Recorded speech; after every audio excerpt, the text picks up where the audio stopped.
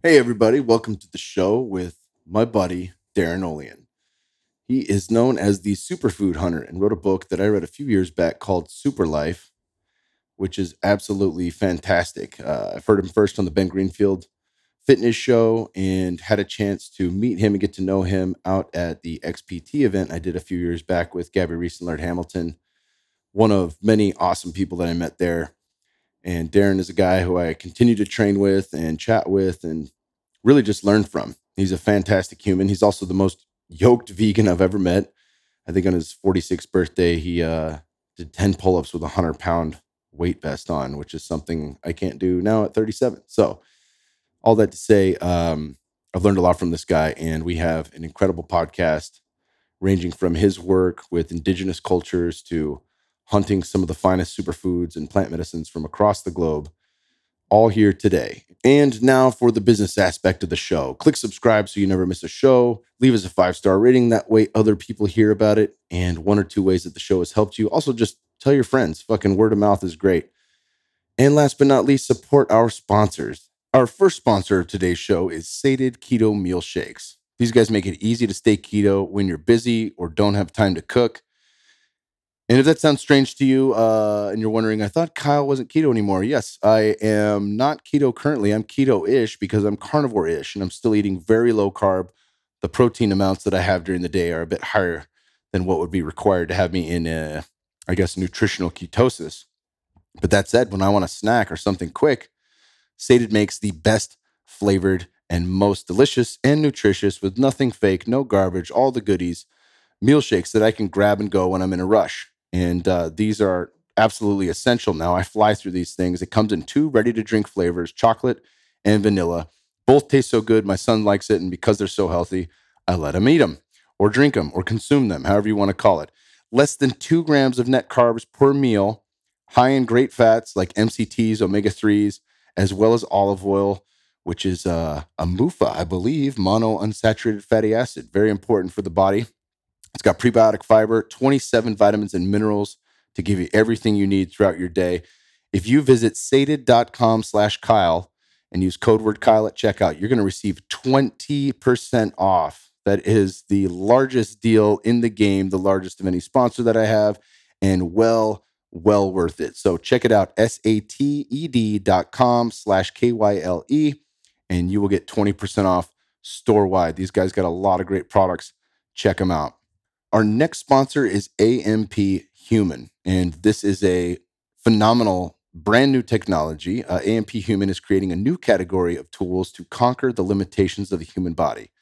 Its groundbreaking absorption technology allows vital nutrients to bypass the GI system, that is your gastrointestinal tract, and be delivered directly through the skin.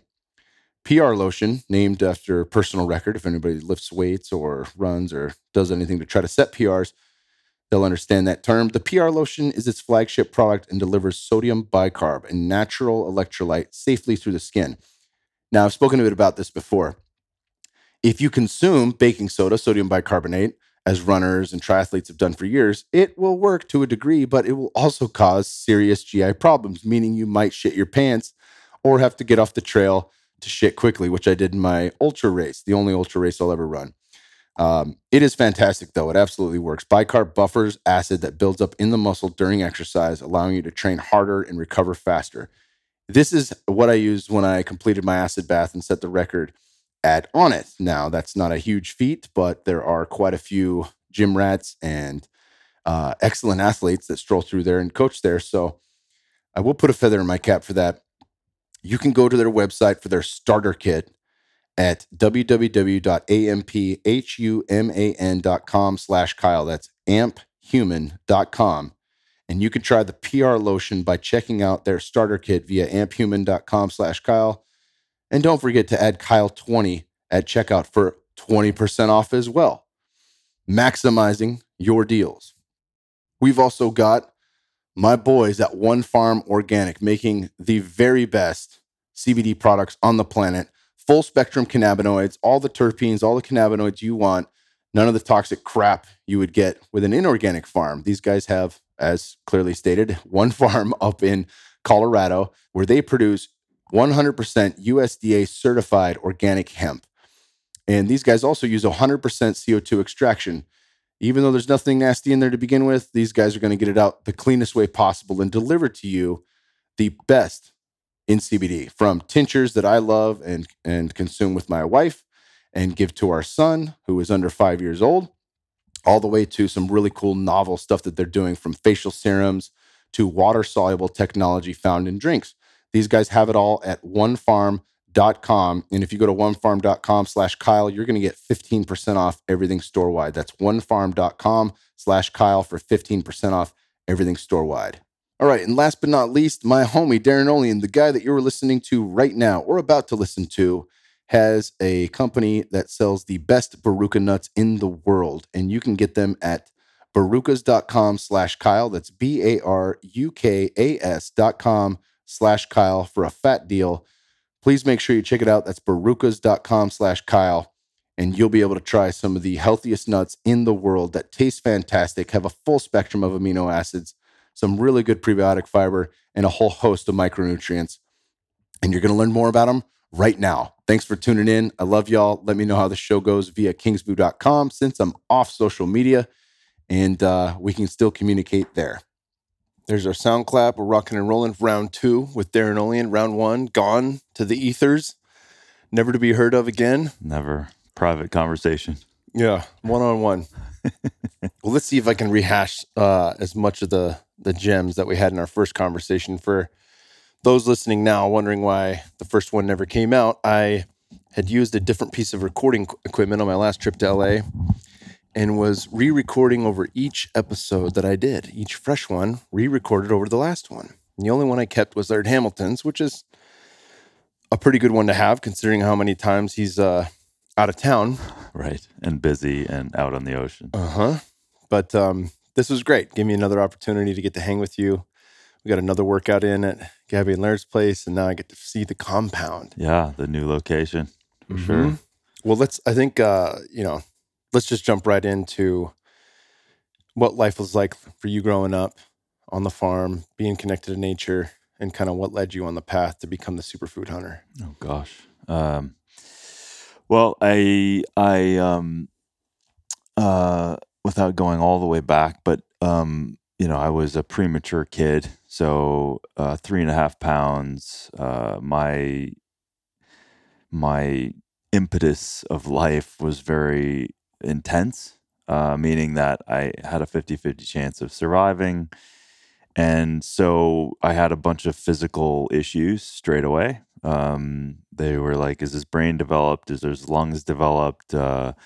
His thyroid has issues. There was a lot of things. I had a resting heart rate at 8 years old of 120 beats per minute upon waking. So there was a lot of stuff. So I guess the table was set for me to make a choice. And that choice became something to where, working towards what I want and being clear started then. And really my dad filled in the gaps of that not being conscious of me, but really my father seeing me early in life struggling with physical issues and things like that, and then being hit with something and then having to get myself up and strive anyway. So at 13 years old, I picked up I saw in the Minneapolis Star and Tribune a cleanse. It was going through the fads of cleanses, and it was a grapefruit cleanse. And so I did that at 13 in the middle of Minnesota. And it was the first time making a dietary change, because I was pounding 6 bottles of Coke a day as a kid with, crazy thyroid and just all over the place.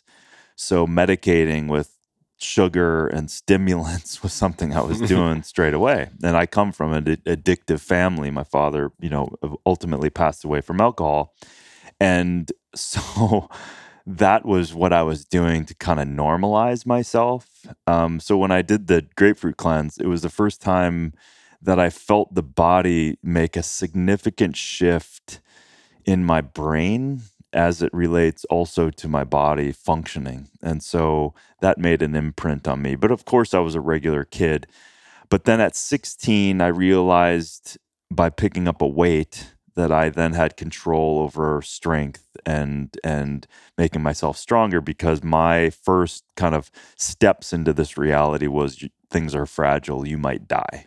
That was because I was 3.5 pounds, and in 1970, there wasn't a good chance of people surviving.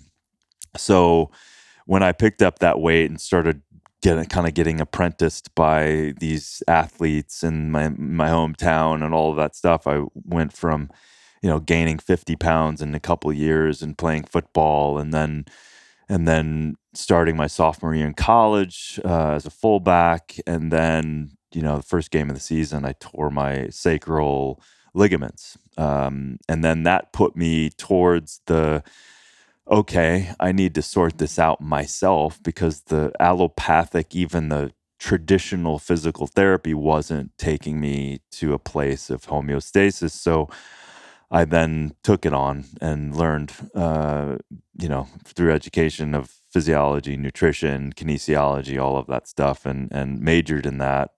Jumping to Colorado after graduation, working with an exercise physiologist and a doctor who was doing functional medicine research, and he would just drop, because it was kind of pre-internet, or at least so baby steps of the internet at that point. So he was dropping off these stacks of functional research and just pushing me, going, this is where things are going. And this was an 85-year-old retired doctor. Wow.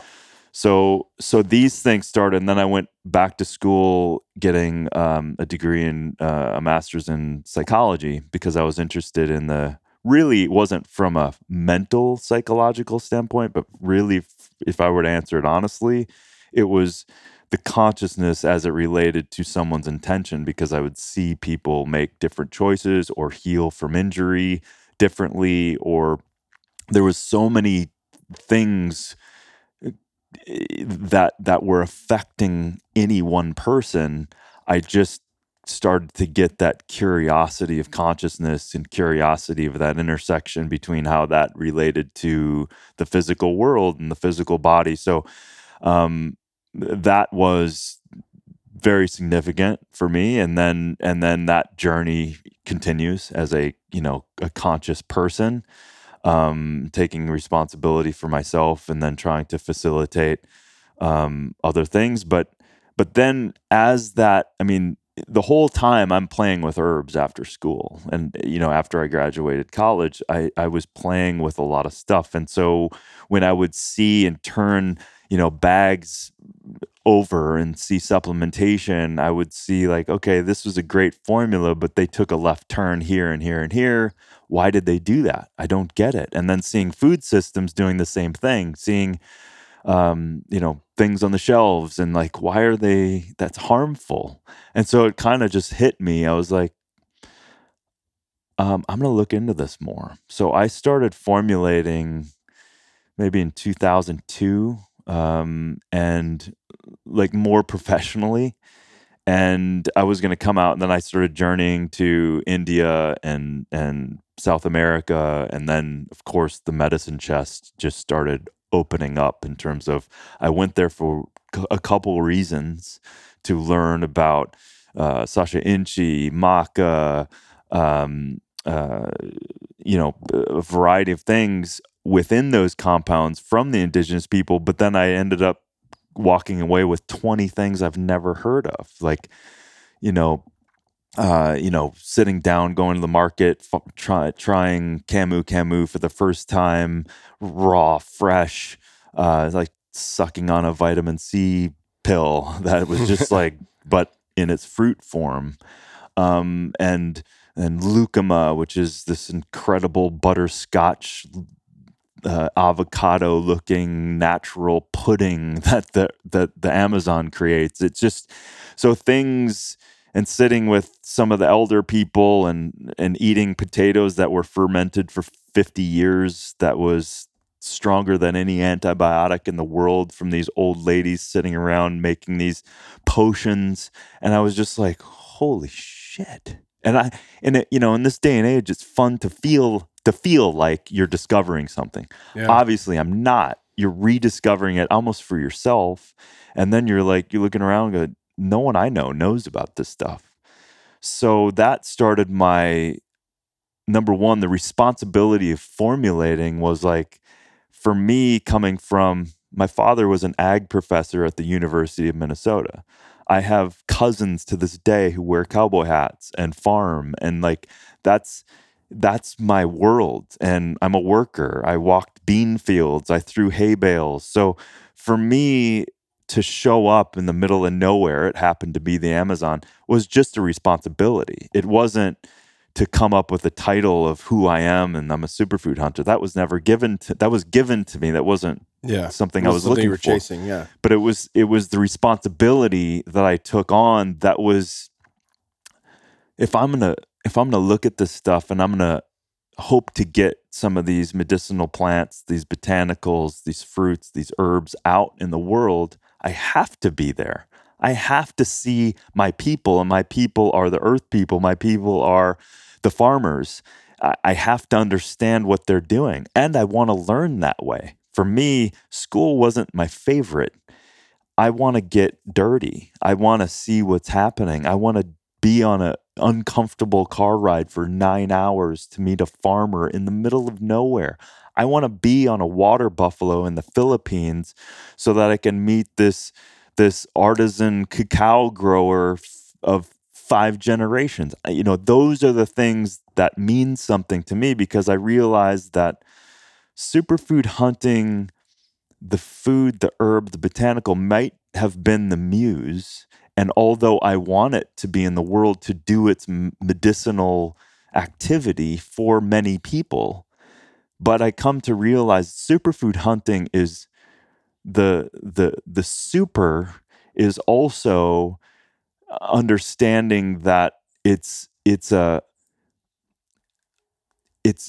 the people. It's about honoring the tradition. It's about honoring how they're using the plant.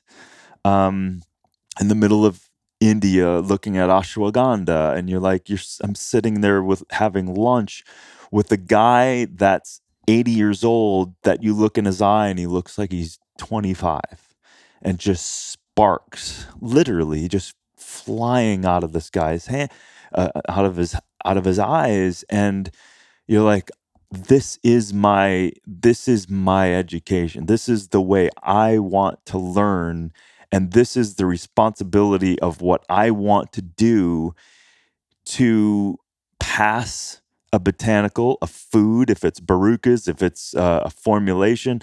This is the only way I know to do this responsibly, so that it's good for the people. Their world is better because we created a fair relationship, so that they can do the thing that they're supposed to do. And the environment, creating the environment, both the environment of their village, their tribe, and their natural environment, that has to be sustainable. That has to be fair. That has to be better than it was before we got there.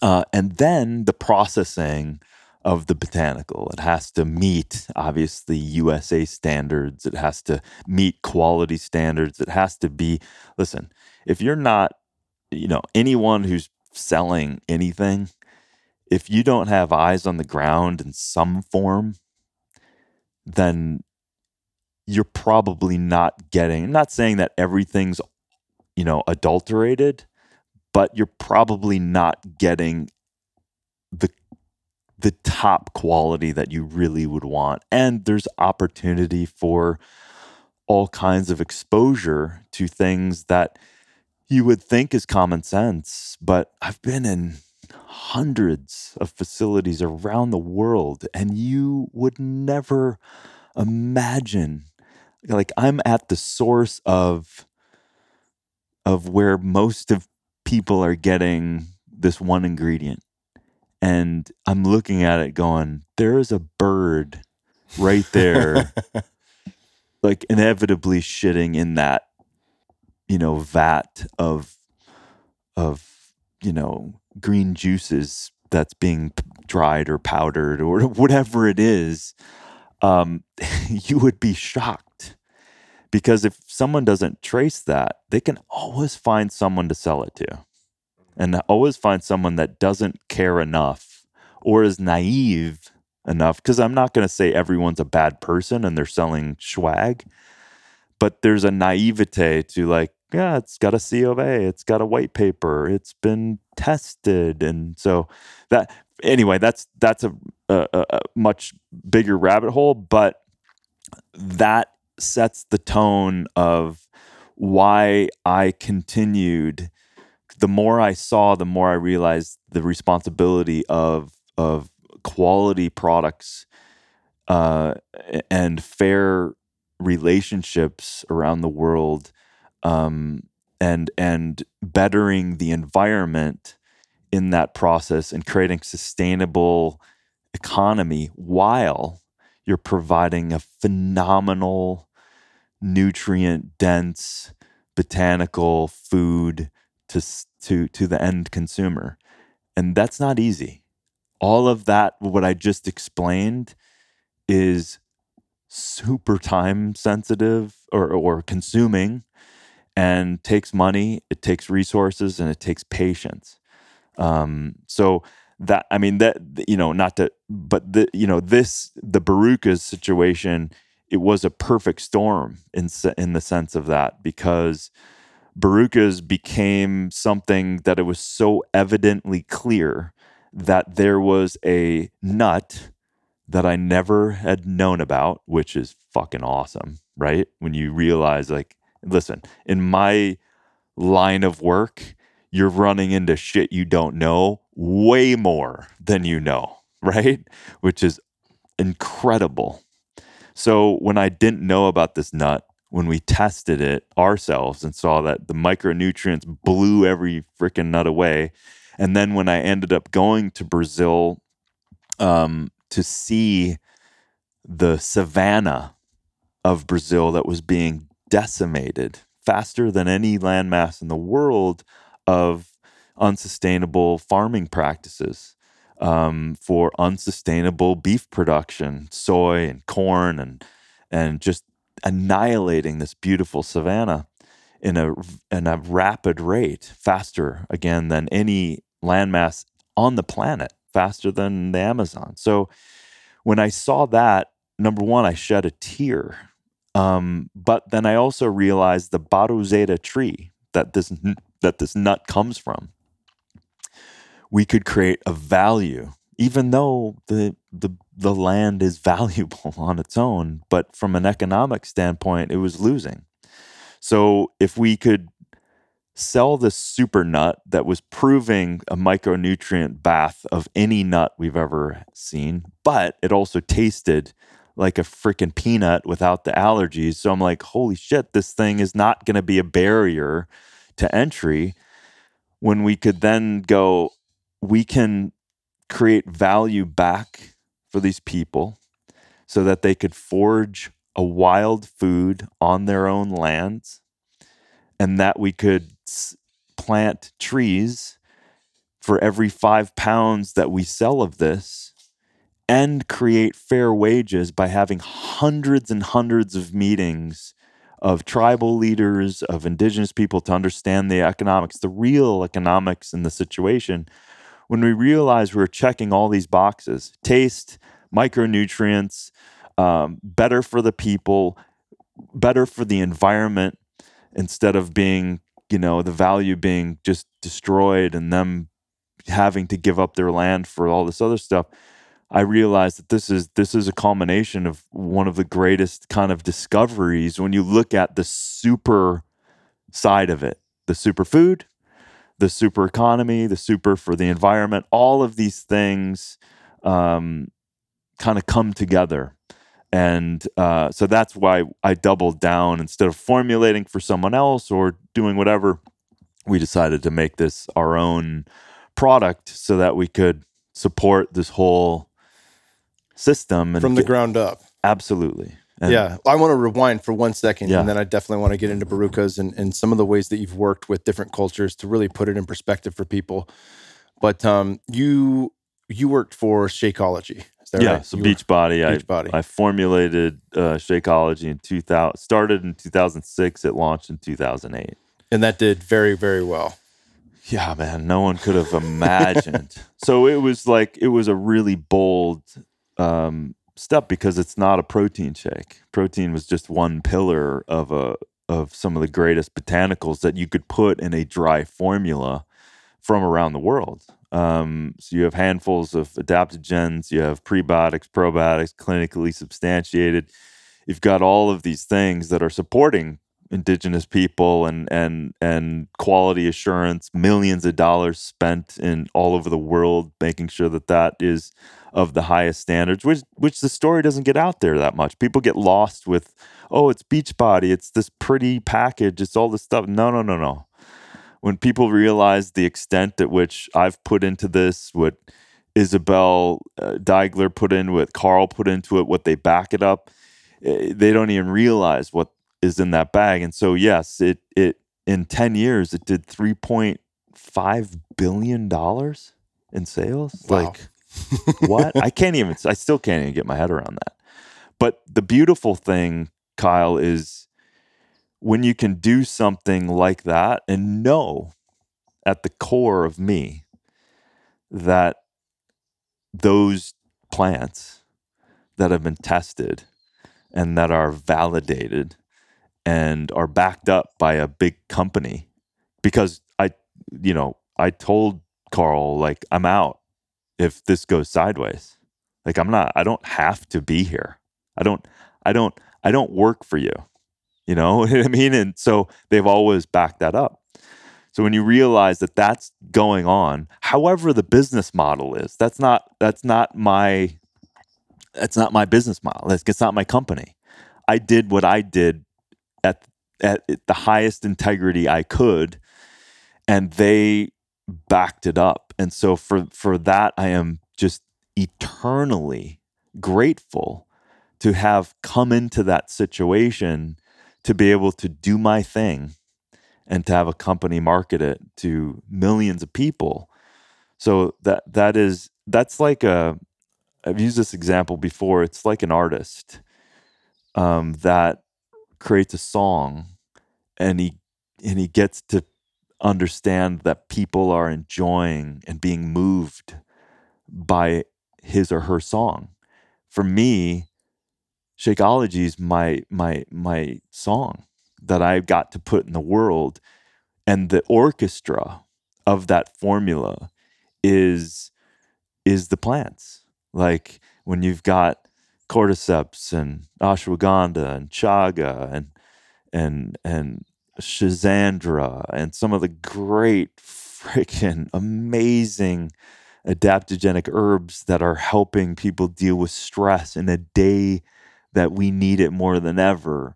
When you have prebiotics and probiotics, you have all of this stuff. That's an orchestra, that's a symphony that I know is going and doing great things. So yeah, so that it was a blessing to be able to have that opportunity to formulate that thing. Yeah, that's beautiful, brother. Well, let's dive into some of the ways that you've already touched on it, but I think I had heard you on Ben Greenfield's show 2 or 3 years ago, and you were talking about moringa leaves in Africa. Yeah. And this sacred tree. And Yeah. Most people from the West, when they go to make a business deal, they're going to respond to whatever their supply chain is with cash. Yeah. And you realize that's not going to cut it here. No. What's needed in Africa, especially in that particular region, is water, not just water for the people, but clean water to handle the new load of the moringa leaves. Yeah. Yeah. So, I mean, moringa I've studied and seen in 6-7 countries or so. And there was a lot of research saying that there are certain, moringa does really well next to the equator. It's very strong. It can grow in Florida really well. It could grow here a little bit. It doesn't like the cold when it gets cold. But in Africa, the high selenium content in the soil, it would get strangled with not getting enough water, which it actually started thriving in. So moringa is very interesting that way. So so I did a lot of work in Senegal, Western Africa.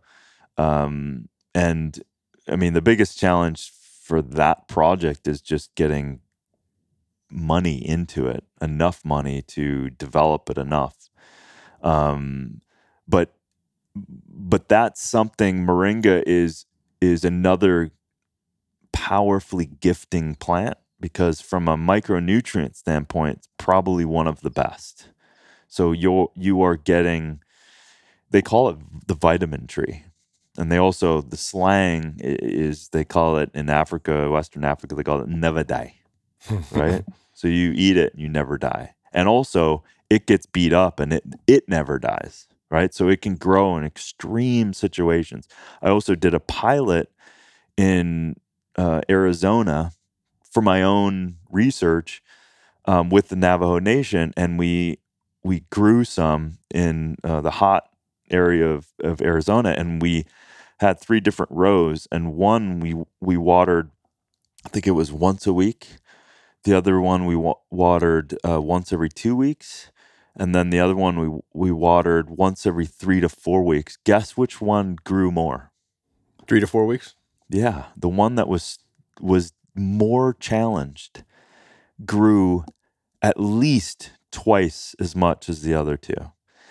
And when we harvested it, I had it directly sent to a supplier in Palm Desert, and we harvested it. And the trick with moringa is you need to harvest it immediately. Oh, well, as soon as you harvest it, you need to get it from oxidizing and process it, wash it and dry it, and that's where most of the moringa on the market, unfortunately, is just, they don't understand that they just grow it, and then there's a huge amounts of time that it doesn't get to the drying or the final processing, and there's twigs in it, and it's brown and it's yellow and it's not really vibrant. So it's, moringa is sitting with 35 known antioxidants in one plant. It's sitting with five, what is it? 5 times more vitamins, 5 to 10 times more vitamin C than oranges.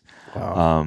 And then vitamin A, vitamin E, like it's just huge micronutrient. And then, of course, all the amino acids, which is gnarly for a plant, and chlorophyll and all of that stuff. But if you do it correctly, if you dry it, harvest it, and grow it correctly, so yeah, that's an ongoing thing. I think I haven't seen very much. I haven't seen many good products of moringa in the market just for that reason.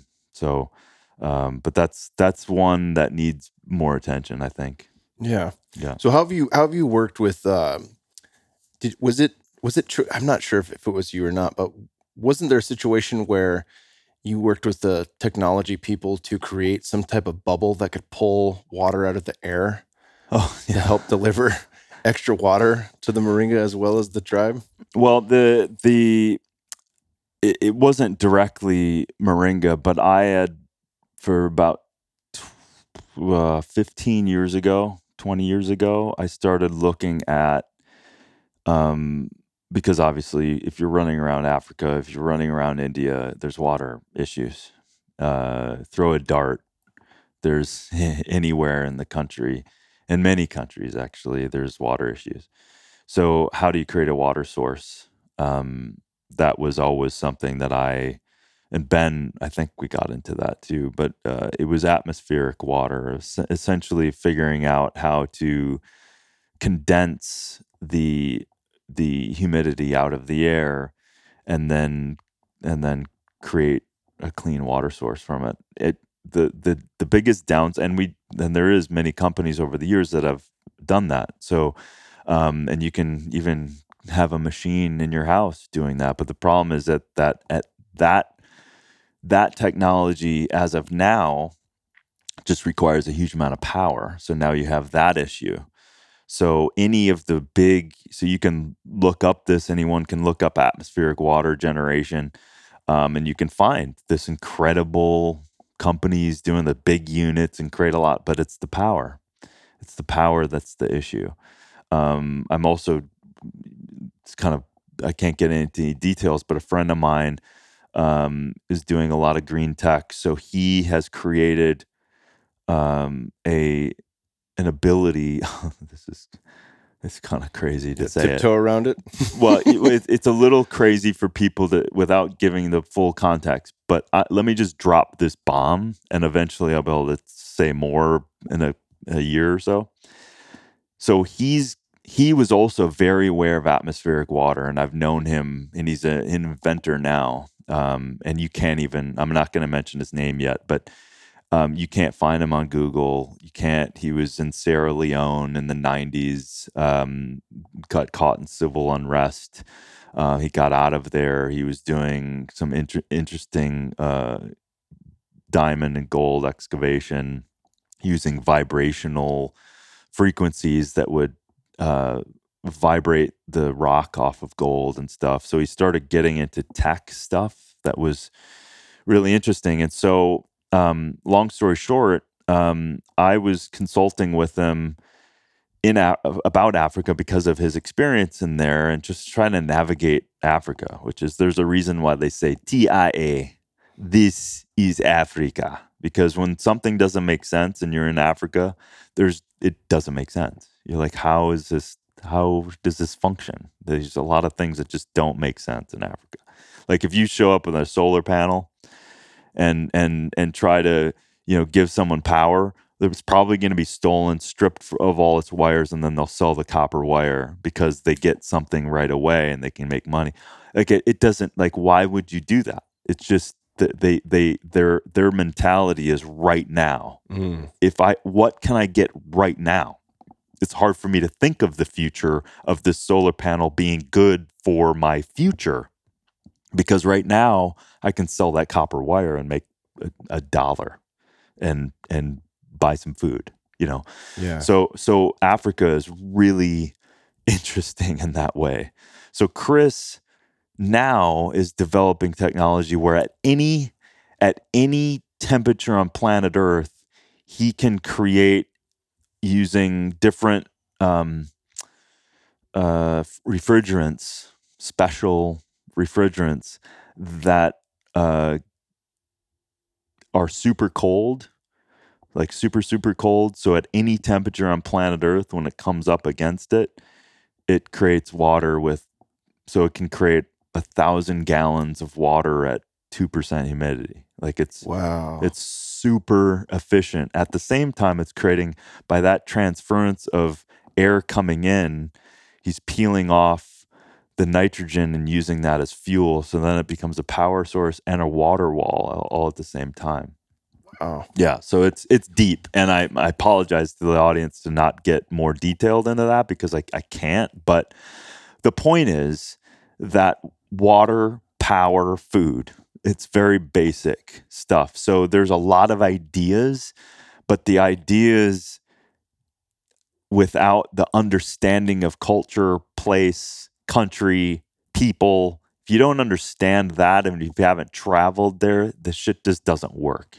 So you have to understand how you can get around those types of things or work with what the situation is. And that is a constant. So every ingredient that anyone can, there is a journey of how that freaking thing has gotten to you. Yeah, I've been in, at 17,000 feet looking at rhodiola, which was one of the great adaptogens, with white, just me and talk about breathing, this from all the breathing stuff I've done. I was the only one out of 15 people that were with me and this Tibetan guy were running up this last little stretch at 18,000 feet. And because I wanted to get to this specific rhodiola plant. And I'm like, yeah, because you train so that you can do shit. Yeah, exactly. You know what I mean? So you want it to be useful in the real world. Exactly. Like that's ultimately, I want to live the kind of life that I want without the limitations of like, oh, I can't get there. Oh, really? You're halfway around the world and you've got a headache, you can't move, you got altitude sickness and all that stuff. Well, that's all of those people, and it just wasn't going to be me. So, but the point is that each one of these ingredients has a very, very specific journey.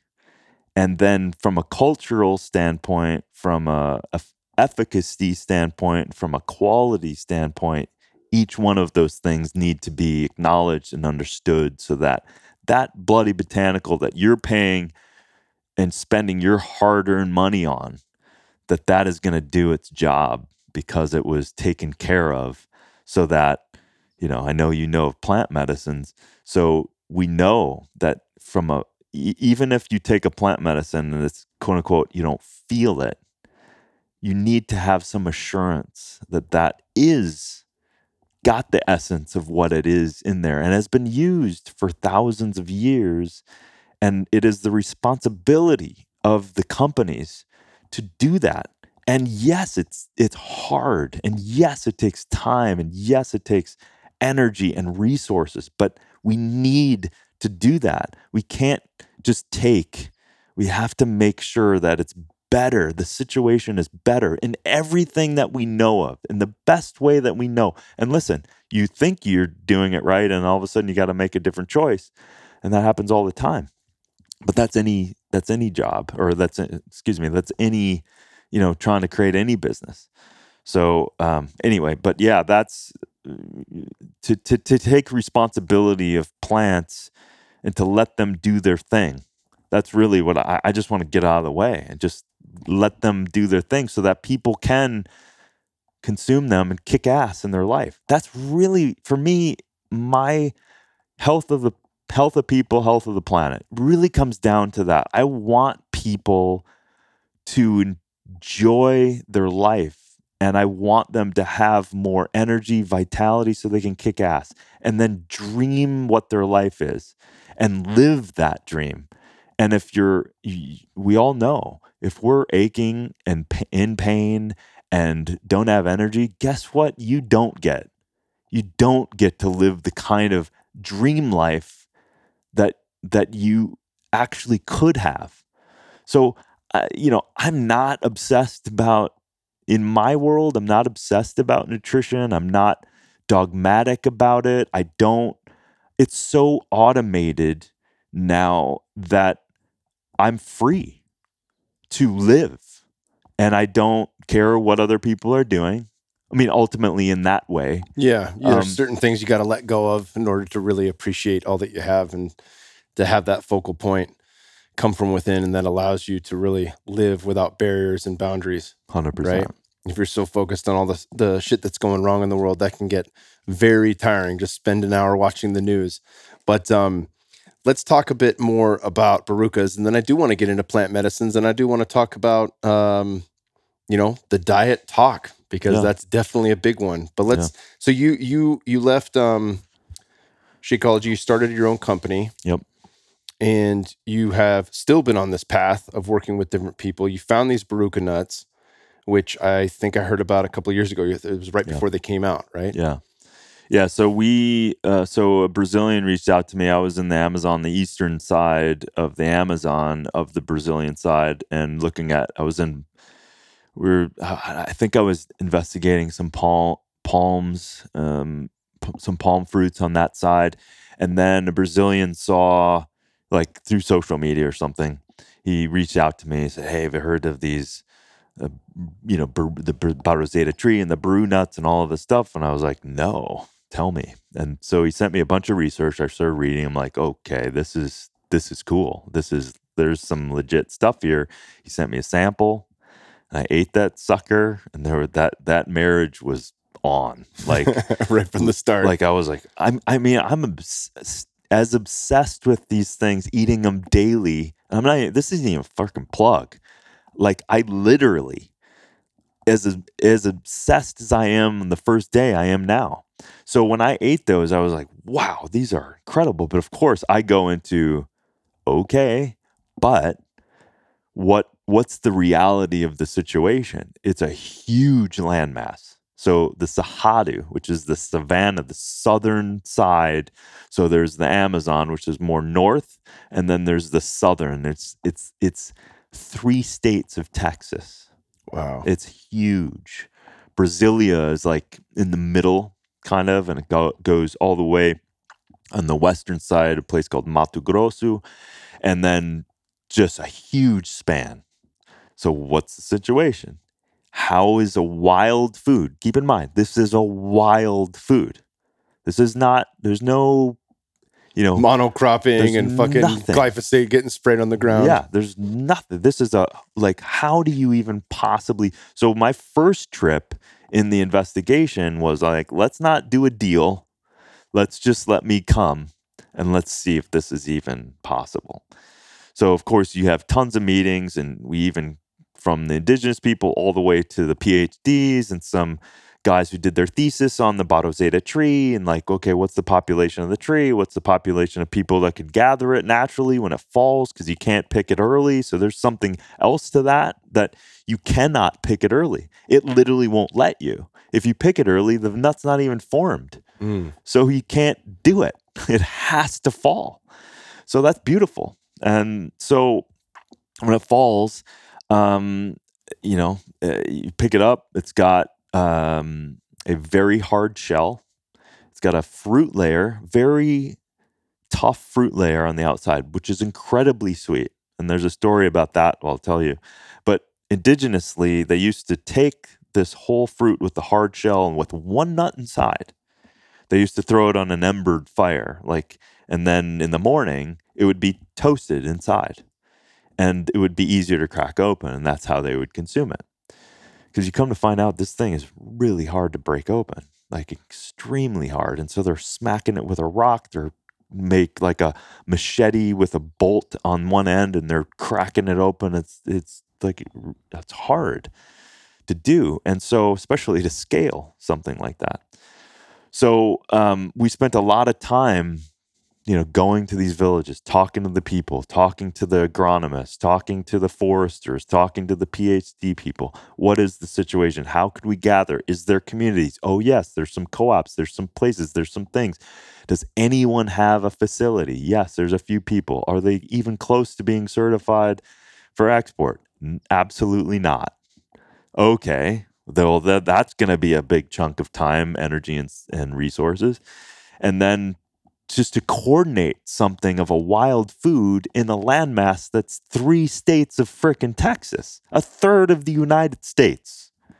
That's like, holy shit. But there was something about it. I pulled in some friends of mine that I had worked with in other countries. They're here and with other countries, and they understood the trade. They understand how I worked, and then they had their own way of commercializing. And so we are all on the same page. And so we got some good investment, and then we started, and we're still figuring things out. We're still developing technology to speed up the cracking process. We figured out shaving techniques of the fruit, because the fruit is super high in fiber. Prebiotics as well, which is fantastic. Super low glycemic, but you get that great flavor, that great sweetness. And then when you add it with the alchemy of the nut, there's just this beautiful natural trail mix that happens. But the nut itself, because it develops one nut per fruit in a place that gets highly stressed.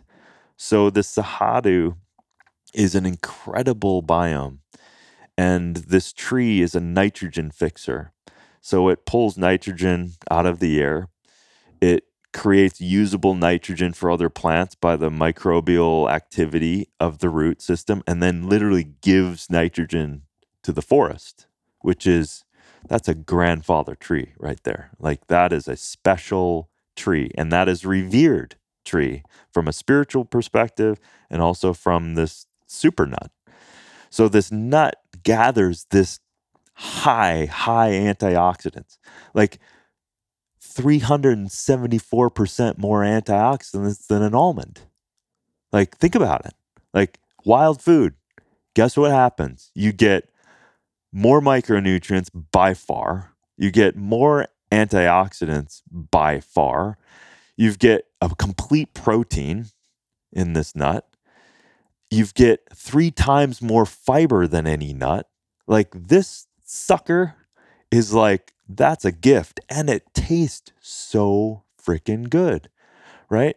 So once we looked at how hard this is going to be, fuck it, let's do it. You know what I mean? Yeah. Because of what that is. Yeah. Because it's all going to be hard. My line of work of trying to bring out a new thing, it's going to be hard. To get something from essentially a third world situation to the United States. So we ended up acquiring a facility, getting completely HACCP certified, GMP certified, upgrading the facility, upgrading the processes, and passed all of the audits. We're going to some big retailers, although we're not pushing for retail. They're coming to us. We'd rather, like, your listeners, the people who kick ass and care about a lot of things and care about nutrition and care about being healthy and being great as people and supporting companies that are actually doing good. Your listeners are like the perfect people. So if we can just have those people who give a shit and get a great fucking snack, then they know that they're helping the environment by their win of getting this beautiful snack, and it's helping out all of these pillars. That's what we want. The direct, like, just online, like, that's ideal. But it's naturally happening where we're opening up to retailers and some big boys, and worldly distributors and stuff like that. But it's exciting. It's and now we're coming out with some butters, and The butter it'll blow your fucking mind. Like, it's absolutely incredible. Especially, we had I got to try a spoonful of the Baruka with the wild cashew, which is incredibly sweet and just fantastic all by itself.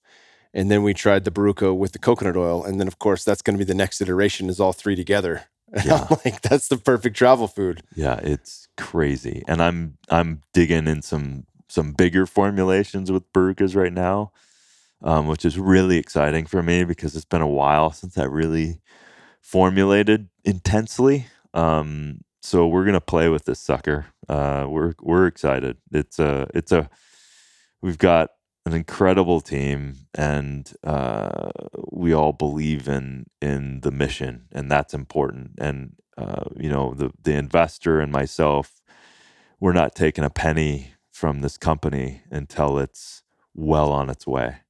So this is definitely a labor of love, and I've dedicated my life to this stuff, and this is fun. It's hard work, but it's super fun when you can see, just for me, it's really simple. When you took a spoonful just before this, and your face, you didn't need to. You can't fucking fake it. Yeah, you didn't need to say anything. That, to me, that's again goes back to the song, like playing a song and getting someone to enjoy it. For me, knowing where that came from, the journey that had, the care that we've put into it to get that into a jar, for you to put a spoon in there and eat it and have the joy, all the while knowing the nutrients that it's giving your body, that to me is the muse of a gift that I get to sit in. And I love that. It is a joy. I mean, listen, if I was infinitely wealthy, I'd just give it this all away. I would, because that's the fun, man. Well, it's still a gift, brother. It's still a gift. For sure. And with the way the world works, there's nothing wrong with feeding yourself. Totally not. So No. let's actually jump straight into veganism, and then we can fall back on a bit of the more esoteric and your journeys with plant medicines. Yeah. Which I think will tie this all together. But when I first met you, I've mentioned this a number of times, but you're the most yoked vegan I've ever met. And I know on your 46th birthday, you threw on a 100-pound weight vest and knocked out 10 pull-ups, which I don't think I could do today at 37. So, huge props, huge praise to you. Thank you. This is a polarizing topic. It's a polarizing, we're in a fucking polarizing world right now, right? You have extremists on both sides of the political spectrum. You have extremists on both sides of diet.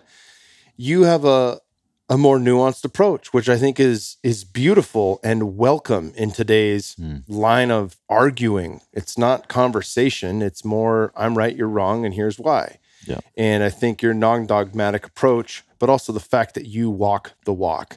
You know, I think it's unfortunate to think this way, but this is, I'm trying to live without judgment. However, I notice things. And, you know, there was a Beyond Burger guy at the airport when I flew into town, and he had Beyond Burger stuff all over his gear. He had Beyond Burger all over his clothes. Wow. And he was not a walking billboard for health. He was not the guy to promote that, right? And it's not like, oh, I don't look at a bodybuilder and say, what do you eat? I want to eat like you so I can look like you. I know it doesn't work that way. But you are a specimen. You walk the walk and you look the part. So dive into your practices and what led you to become a vegan. And obviously, I think your degree of veganism is probably different than anyone else on the planet because of the superfoods that you consume and the fact that you understand all the working mechanics behind what you put in your body and it matters. Oreos are a vegan food. And I know fucking vegans who have eaten Oreos and said, well, it's vegan. It's fine. I'm not. And it's like, no, it's not. You're putting garbage in your body and that has a consequence. But that's enough of my rambling. Let's dive into this topic because reading your book, I was thrilled to see that your encouragement is in people eating more plants and putting the highest quality food they can in their body. And if they do eat meat, do eat the best quality for the animal, for the earth, and for yourself. Yeah. Yeah. Well, thank you. And I appreciate that. And 100% you're right. I am so sick of the arguing myself.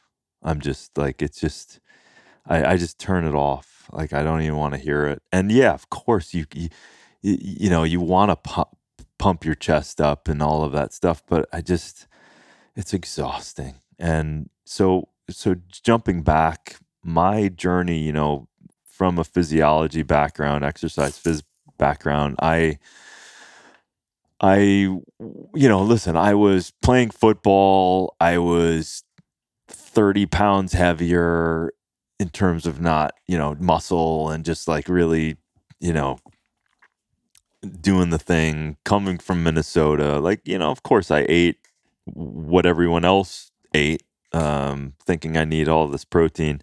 And so then when I started kind of looking back at some mechanisms without getting too nerdy, I was like, there is number one, your digestive system has to be dialed to have the hydrochloric acids to break down flesh efficiently and the right enzymatic activity, the protease that's needed for the uptake of amino acids or at least the breakdown into the amino acids. And there's a lot of energy that it takes to do that. But there was this thing that I discovered that I wasn't aware of, but made a lot of sense. There is an expenditure to finding concentrations of protein in our evolution, right? So let's say hunter-gatherer, like it's effort to get a concentrated form, an animal or whatever of protein. So it makes sense that the body has its own recycling center of amino acids. So when you have autophagy or whatever, and you're getting rid of old cell and you need to dump them, your body breaks those down and it doesn't want to give up valuable amino acids. So there's a reuptake ability that your body has. And so so people don't put that into the equation. And I was like, that makes a lot of sense. Like, why isn't anyone talking about it? They're just talking about, okay, well, you know, for every pound, you got to take this much protein with all the fucking calculations. I was like, let's put this to the test. So I don't know, 12 years ago or so, and it was like, listen, it's a study of one, but I was doing a lot of HIIT workouts and I was doing some biathlons and triathlons. So I increased everything. And I went off. Like I was eating fish at that point. I already had started kind of weaning off, but then it was just kind of like, let's just really try it. And it was scary because you're like, well, that's what I've always done. And, and even me, I was like, but how do I stay strong? So I'm like, let's try it. So I quit all forms of animal products. And I just started obviously experimenting in plants, and I was exposed to superfoods. So I'm like, well, I can get this from that. I like, okay, well, that's a complete protein. Oh, okay, this is not that scary. And so I just started cranking my workouts, and I was like, holy shit, and of course, these is all the cliche things, but this was real for me. I was recovering faster. I was in the middle of endurance races and just going, I've never felt this second wave. And I was just like, fucking hell. And so, of course, those are all the anecdotal things that were happening. And then through probably which I really wish I would have studied and had tested, the microbiome shift. Because obviously, when you're eating anything, if you're out foraging right here in my land and you're just eating that, your microbes are changing. You're going to be changing. So rapidly. We know that that's happening probably more rapidly than we even know, and having influence over us more than we really know, and without a doubt, and that's a rabbit hole. But so that then started shifting, and I literally, you went from I'm craving such and such meat or chicken or dairy, and casein is so addictive for the body and all of this stuff. So I was going through that normal process, but I stayed with it, and just magically it just boom, everything switched. And for a while, Kyle, I was still checking in all the time, years. I was like, do you want meat? Do you want a piece of fish? Like, I was asking my body all the time, and it just went away. And so I just never looked back. And for me, Laird brings this up too. It's like, I'm not going to say I'm an anomaly. That's silly. But I definitely am eating high quality food. I mean, I'm definitely exposing my body to some serious plants, and those plants are fucking kicking ass. And I always strive to do that. And again, this is automated at this point, so I'm not. It doesn't. It may feel that for people when they're making any change. Yeah. But at a certain point, I'm just like, I'm dialed. And I do see, I mean, I listen, I hate both sides when they are so gnarly and judgmental. It's like, Jesus Christ, man. I can't even imagine living in that body with that much judgment. Yeah, this is trumping any nutrition. I don't care if you're that judgmental, there is no amount of nutrition that's going to thwart that. There's no that can go over that. The consciousness around that is basically saying fuck you to anything else, because that will influence your body more than anything else. I mean, I remember this doctor that I studied with, Dr. Mohsen Hourmanish.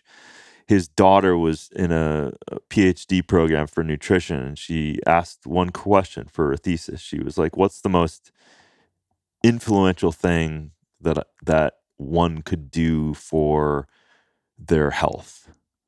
And through all of her research, she found and made a thesis on it that being in creation and creatively in the flow, this is kind of answering the question, but being in the flow of what your passions, your creativity, was gifting your body more than any biological nutrient that she was getting her PhD in.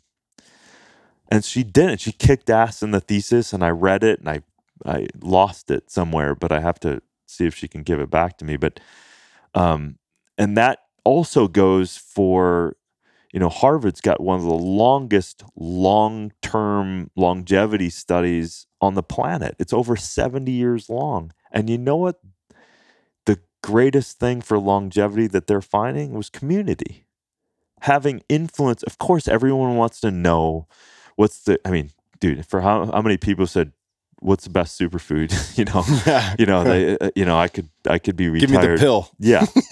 But of course it's part of the wheel, right? So, and this opens up the door that we're going to probably end on, but that consciousness, as well as the powerful plants, listen, if I don't resonate anymore to eating meat, I'm in dissonance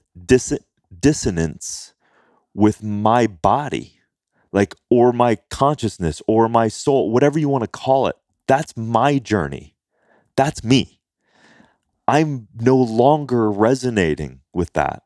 So if I go over, and this goes into fads, if people take something and say, I'm going to do that because I think they're cool, and I'm going to follow them because they have 6 abs, and they're in dissonance with their truth, you're not going to get the results. And this goes back to why I was studying psychology, because I would see it.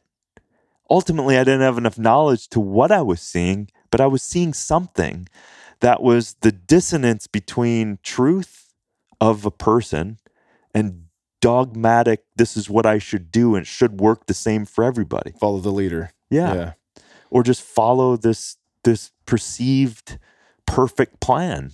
Good luck with that. So anyway, so for me, yeah, man, I wish people could understand the access of, I will always go, just like I said in the book, I will say, from everything I know, from all the plants that I've had intimate connections with and dove into and indigenously looked at and been in research facilities and seeing the fucking magnificence of just even normal plants, like an apple has 300 active compounds in it. There's a reason why they say apple a day keeps the doctor away. That's just a representation of this. These plants are powerful. We're microdosing ourselves with either crappy chemicals, glyphosate, or whatever, and that's killing us slowly. Or we're microdosing with high nutrient value, light giving, potent, vital foods. And so there's also, let's just dive a little deeper. When I eat something, when I eat this raw living spirulina that was in my, a food, it's not dried. It's got B12, B6, B3. It's got more nutrients by a factor of 10 than the dried stuff. And I know where it's from, and I know the owners, and I know how it's grown in a hermetically sealed thing, and I know the vitality of it. Or if I think about and consume the rhodiola, that I know where it's from, I'm in serious harmony with those things. And I'm in serious harmony with these barukas, and even with you. I'm giving you energy, even as, we're going deep, but I love that you're here because you bring this shit out in me, which is great, because I often don't get to. But I'm in harmony. I want you to experience the vitality of this fucking epic nut, this powerful nut that could actually save the Sahadu, that actually has the power to do it and give you its life force.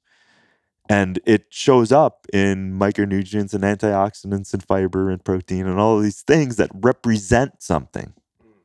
But it's also a biological blueprint and building blocks. But it's all part of the whole. So back to the plant-based thing, I'm just jacked on the resonance that I have, the celebratory nature I have. When people say, yeah, but I just want to live, so I want to eat that steak. And I'm like, that's cool.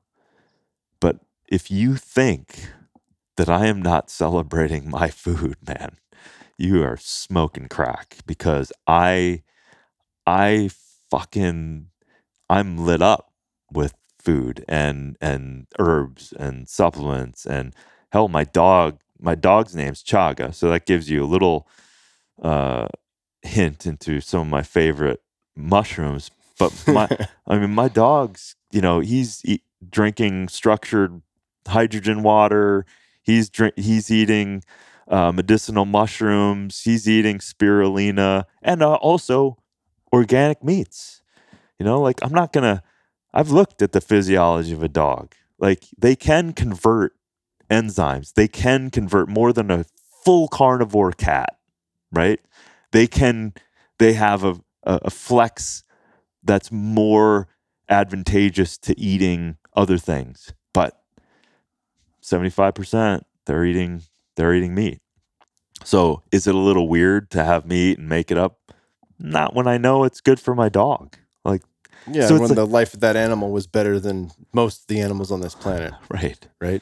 No doubt Right. about it. Well, I think we got a little bit more time. Let's dive into a bit more of the spirituality and some of the work that you've had with plant medicines, because I think in my personal experience, that's something that's helped me to understand nature better, that I'm not separate from it, that I'm a part of the whole, that all is consciousness. Whatever soul I have is in everything that's here. It's in all of it. It's in your yurt right now. It's in everything that exists, because all is of or nothing is. And that connection for me to the plants has grown immensely because of those downloads. And it's that deep knowing with a capital K that's inarguable, but it is through personal experience. So I'd love for you to share some of your personal experiences and really what ways you've been opened up to different thoughts around life, because I'm sure it kind of went against the grain of what you were taught growing up in Minnesota. Yeah. Yeah. Well, thank you for that, because it's not something I get to share much about. But I think I mentioned to you earlier today when we were gasping for oxygen, that I'm coming up on 20-year anniversary of my first ayahuasca experience. Now let's set the stage. Yeah, I was out of Minnesota, but I was 27. I never had done a drug. I mean, like, I was a teetotaler, so I stopped alcohol because I had an addictive personality. I saw my dad, suffering from it. So thank God I got out of alcohol. I never had smoked pot at that point. And then when that mother plant spoke to me, like this guy in Colorado, I don't know if he was a full shaman, but whatever. I just knew there was something that just hit me, and I knew I was going to do it. And I was like freaking out. Like, there was a knowing, but then there was this other part of me going, you don't even know what this is. You've never even done a drug. What are you doing?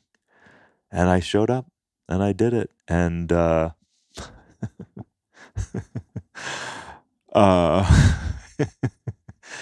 you know, each journey is unique, but 7 hours of, let me say this, which you'll probably appreciate.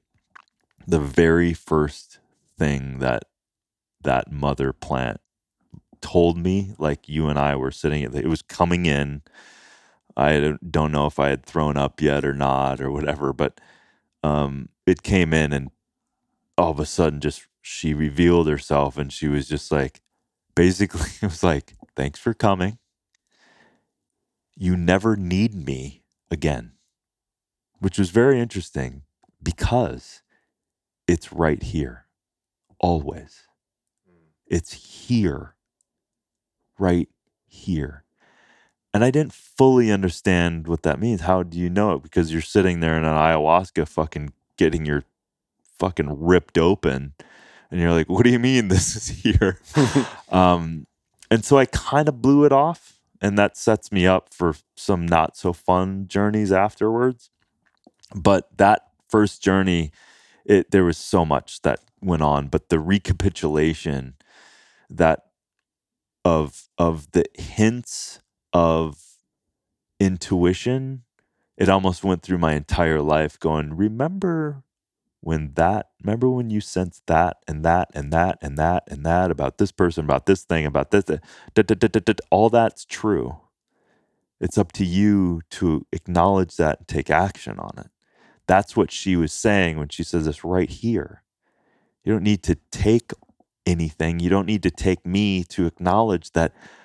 She showed me, like, if you learn to listen, she's always here. It's right here if you're willing. And that's where I have an issue with people. When I say issue, I don't really have an issue. You have an observation. I have an observation of people like, I've done it 100 times, 300 times, and all that stuff. And you look at their life going, yeah, same.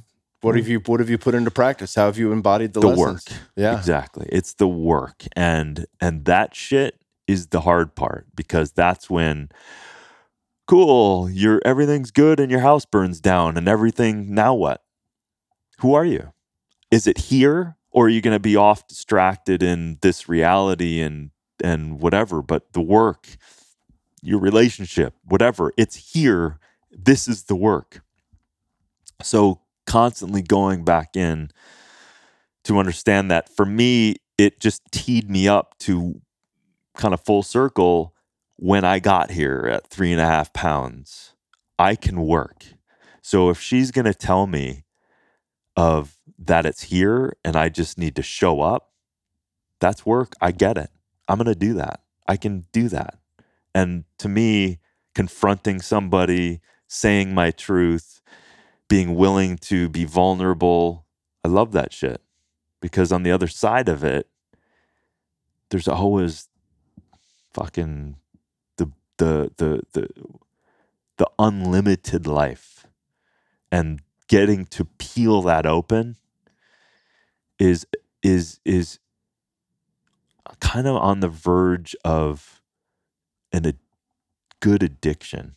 Yeah. It's like when you realize, oh fuck, this is gonna be uncomfortable. Like I just had, like, this past week, like a huge environmental deal that I'm working on, and fucking some shit went sideways, and I was the only one communicating to this guy, and he's relying on me, and I had to fucking call him, and I was like, I'm fucking heartbeats going, and I just sat, got quiet, sent him energy, like connected us before the phone call, and say, hey, dude, I love you. Whatever that is for people. Like, I'm good. We're good. I'm here. I'm your team. I'm your partner. And then I called him. And this is a hothead from Nicaragua and Colombia. Like, I expected him on this one level to blow up. He had done that in other weird sort of ways. Oh my God. This guy, like, he was like, we had a conversation like it was melted butter. I was like, Jesus. So that's the work, man. Like the plant medicine, and this is where breathing comes in too for me. That shit will open those doors for me. And it's not, the rockets necessarily, and the light show and the journey tunnels and it's not necessarily all of that, but there is, just by doing conscious breathing, whether it's nose breathing from McEwen's book or whatever. If I just breathe, it honors her and me, because it lets me access, and that muscle that I get to work is what she was talking about. Yeah, it's the tuning fork that allows our antenna to open up and receive the downloads. 100%. Yeah, brother. Well, you've said a couple of things that I've been meditating on from my last couple of experiences from Rumi. And I just want to mention these, and then we'll let people know where they can find you. There is a voice that doesn't use words. Listen. Why should I seek? I am the same as he. His essence speaks through me. I have been looking for myself. And of course, people hear the as above, so below. If we live in a holographic fractal universe, that means all is within. And if it's 100% interconnected, which I believe, then this makes sense. You are not a drop in the ocean. You are the entire ocean in a drop. Wow. Thank you for that. Yeah, brother. I think it flows right in line with that first eye experience of yours. Fuck yeah, that's good. I mean, just having this conversation, it resonates so much because just talking about it, we're acknowledging the journey, and it's beautiful because it starts there's a vibe that starts happening just by which is why I'm grateful that you've even asked the questions, because it's a gift to me even in this moment to be able to let part of myself get to open a little more because of that, because of her, because of that, because of the plant, because of, whatever the start was it me, was it her, was it whatever, but thank you for that. Thank you, brother. Yeah, I knew when we had to redo this interview that it was going to be just as good, if not better. Where can people find you online, your website? And I definitely want to hook people up, as many people as I can, with these Barukas, because they are incredible and they're my favorite snack to travel with. Yeah, so we're giving all your people so they can promo code Kyle, and then we're giving all your people 15% off. Awesome. Yep. And barukas.com, BARUKAS.com. I'm switching out my website. It's going to be darrenoleen.com. For now, it's Superlife, but superlife.com. So if you dial in on that, it's going to redirect anyway. We'll link to all three so people can get to wherever. And then just social media. It's either Darren Oleen or Superlife Living. So, yeah. Awesome, brother. And your book, we'll link to that in the show notes as well. Yeah, Superlife, the 5 fixes that will help you. We switched the title, but just Superlife. It's all over Amazon. Yeah. Awesome, brother. I love you so much. Thank you for having me, my brother. Yeah, man. Thank you guys for tuning in to today's show with my boy, Darren Olean. Hope you enjoyed it as much as I did. Remember, check out his website, barukas.com/Kyle, to get yourself a discount on these fantastic nuts. That's BARUKAS.com/Kyle. And you'll get a discount on these fantastic superfoods that he has found for you and I to consume. I have a bag inside my travel bag every time I travel for these podcasts because they are filling, taste fantastic, and they are healthy for my body. Also, check out kingsboo.com. As I mentioned earlier, I'm off social media completely and permanently. And there's a number of reasons that I'll get into, maybe in a solo cast as well as the newsletter. But if you go to kingsboo.com and leave me your email, you'll get one newsletter a month, typically mid-month. And I will dive into everything I'm learning, everything I'm gleaning, the medicine journeys I'm having, the people I'm meeting, the books that I'm reading, on and on and on. And you will get all that just once a month. So not going to bombard you with a shit ton of emails. I have to deal with a very large amount of emails myself, as most of you do, and I simply don't have the time to write more often than that. But once a month, you're going to get all the downloads, everything I've learned in the last month, and that's a way we can stay in touch. You can also reach out to me there if you have questions and things of that nature, since I am off social media, at least permanently for now. All right, love you guys, and hope to see you there at kingsboo.com, and we can continue our communication. See you next week.